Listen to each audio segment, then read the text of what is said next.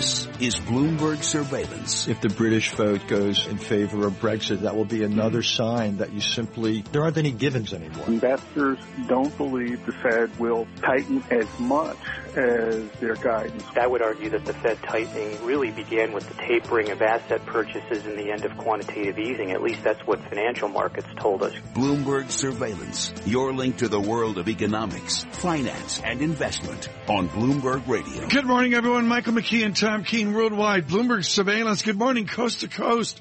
Bloomberg 1200 Boston. I'm picking myself up off of the floor. The Associated Press reporting that Bill Lee, Spaceman Bill Lee, ex-Red Sox pitcher running for Vermont governor. You don't need to know anything else this morning except that. Good morning, Bloomberg 1200 Boston. Bloomberg 1130 New York. The Yankees 6 wins in a row. 500 baseball. Good morning, Washington 99.1 FM, San Francisco 960 the Bay Area, and all of you across Baseball America, Sirius and XM, Channel 119. We'll get to Wilbur Ross here in a moment. Bloomberg Surveillance. Brought to you as always by Cone Resnick. Look ahead. Gain insight, imagine more, get forward-thinking advice that can help turn business possibilities into business opportunities. Find out more at ConeResnick.com, CohnReznick, ConeResnick.com. Who do you suppose that Bill Lee would talk to, if he doesn't have a ball if he keeps it up for 2 weeks, he's going to be on the Trump ticket. I mean, for what I know. Wilbur Ross with us, W.L. Ross. It is like, we could talk to Wilbur Ross, folks, full disclosure, for 4 hours. We could spend the fourth hour on the art market where Mr. Ross, we could spend half an hour on Yale University. We could spend 2 hours on his radio career. This was a few years back. MacArthur was leaving the Philippines. But right now, we need to talk to Wilbur Ross. Why don't you own a sports team? I mean, we all know you are well-heeled. Do you have an interest in owning the money-making juggernaut of sports where you don't have to build your next stadium? Well, the biggest mistake I made was not investing in the New York Yankees back when it was being bought from CBS. My friend Bob Niederlander very wisely did buy into it, and it's probably been the best investment he's made. What's the worst pro investment you've ever made? I mean, everybody talks about your successes and banking coal, What's the single dumbest thing you've ever done, like not owning the dreaded Yankees? Well, that was one. The other was waiting so long to buy my business from Rothschild. I was a very late bloomer. I bought the business when I was in my 60s. That's late, Mike. What would be the biggest mistake somebody would make today? I think probably the biggest mistake would be being too negative. I think there's so much discontent out there, so much people gnashing their teeth about this and that they're not perhaps focusing on all the good things that are going on. From an investor's standpoint, then, tell me what's good. What's going to drive an investment? Well, what we've been doing of late is buying the distressed bonds of oil and gas producers in this country, the shale people, mostly in the Permian Basin, some in the Eagle Ford, some in a few other of the very low-cost formations. We're inclined to think that when oil broke down through $30 a barrel a bit ago, that kind of marked the low. Mm-hmm. And while we don't think it gets back to 100 anytime soon, it doesn't need to. If it gets into this $50, $60 range, right, it's going to be fine companies for the low cost. Can service the debt, or is it that somebody's going to buy those companies and the debt will still be valid? Well, in some cases it's one. Some cases we'll end up with the equity. But we think that demand for petroleum will keep growing, albeit at a very small pace.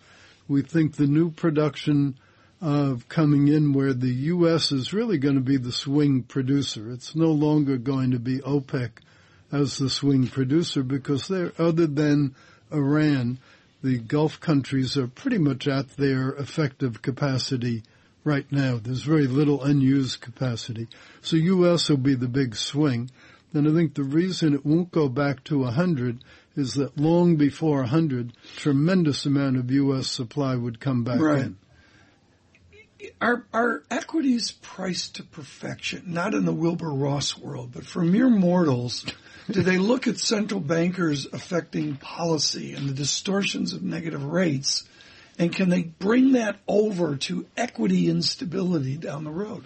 Well, it may be. I think that the Federal Reserve Board should have raised rates already.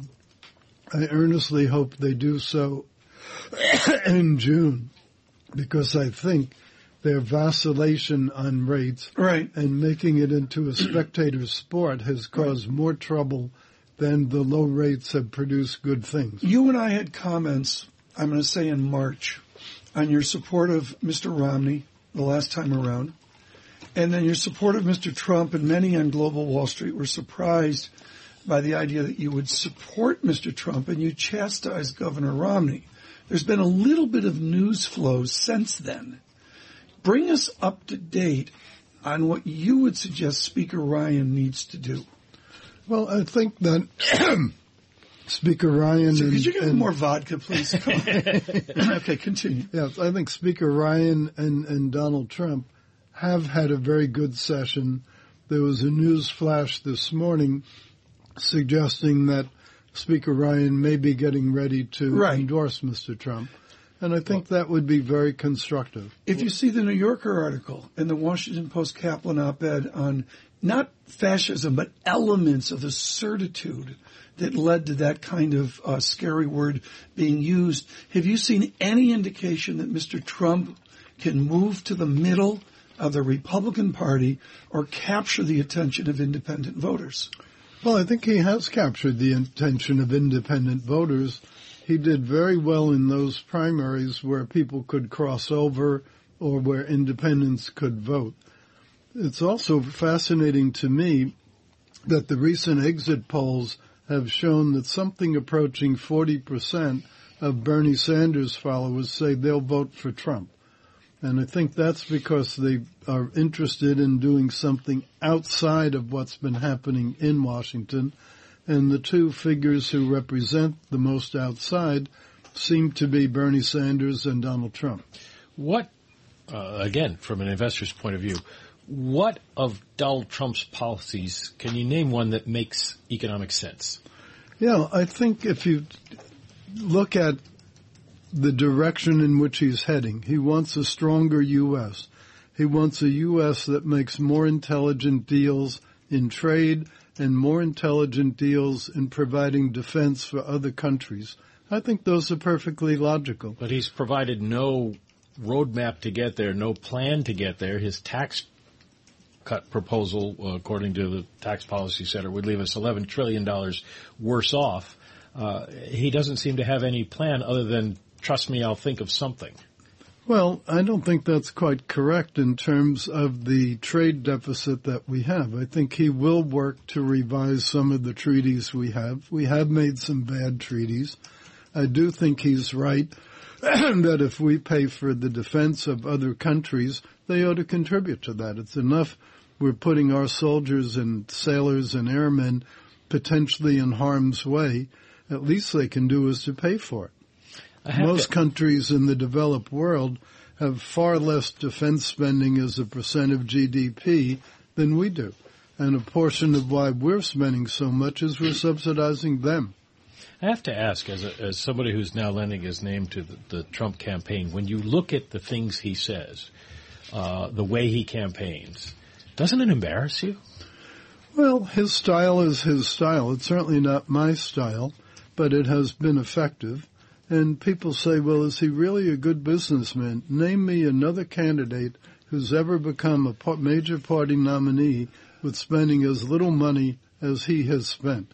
If that isn't the business coup of the year, I don't know what is. Should hitters like you who don't support Mr. Trump, should they cut a check to the Secretary of State? I mean, should they support Hillary Clinton? That would be another more gracious way of translating it. I'm not a fan of Hillary Clinton, and so I think that they should stick with Trump. I also think if you believe in the two-party system, and I think the two-party system is one of the reasons why the U.S. has not fallen into a lot of the problems that Europe has. If you believe in the two-party system, you really should support your party's nominee.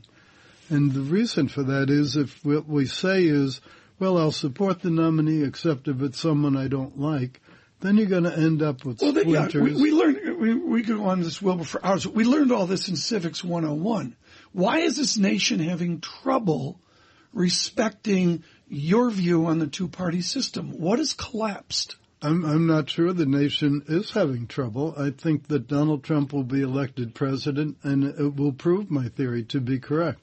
Well, we should have you back soon. What are you doing tomorrow at 6 a.m.? Wilbur Ross with us with those important comments. John Tucker writing up a storm here of headlines. Mr. Ross, of course, with important comments, and we should point out he was a supporter of Governor Romney, as he is clearly now, of Mr. Trump. Futures up 8, Dow futures up 64. The 2-year yield, 0.93%.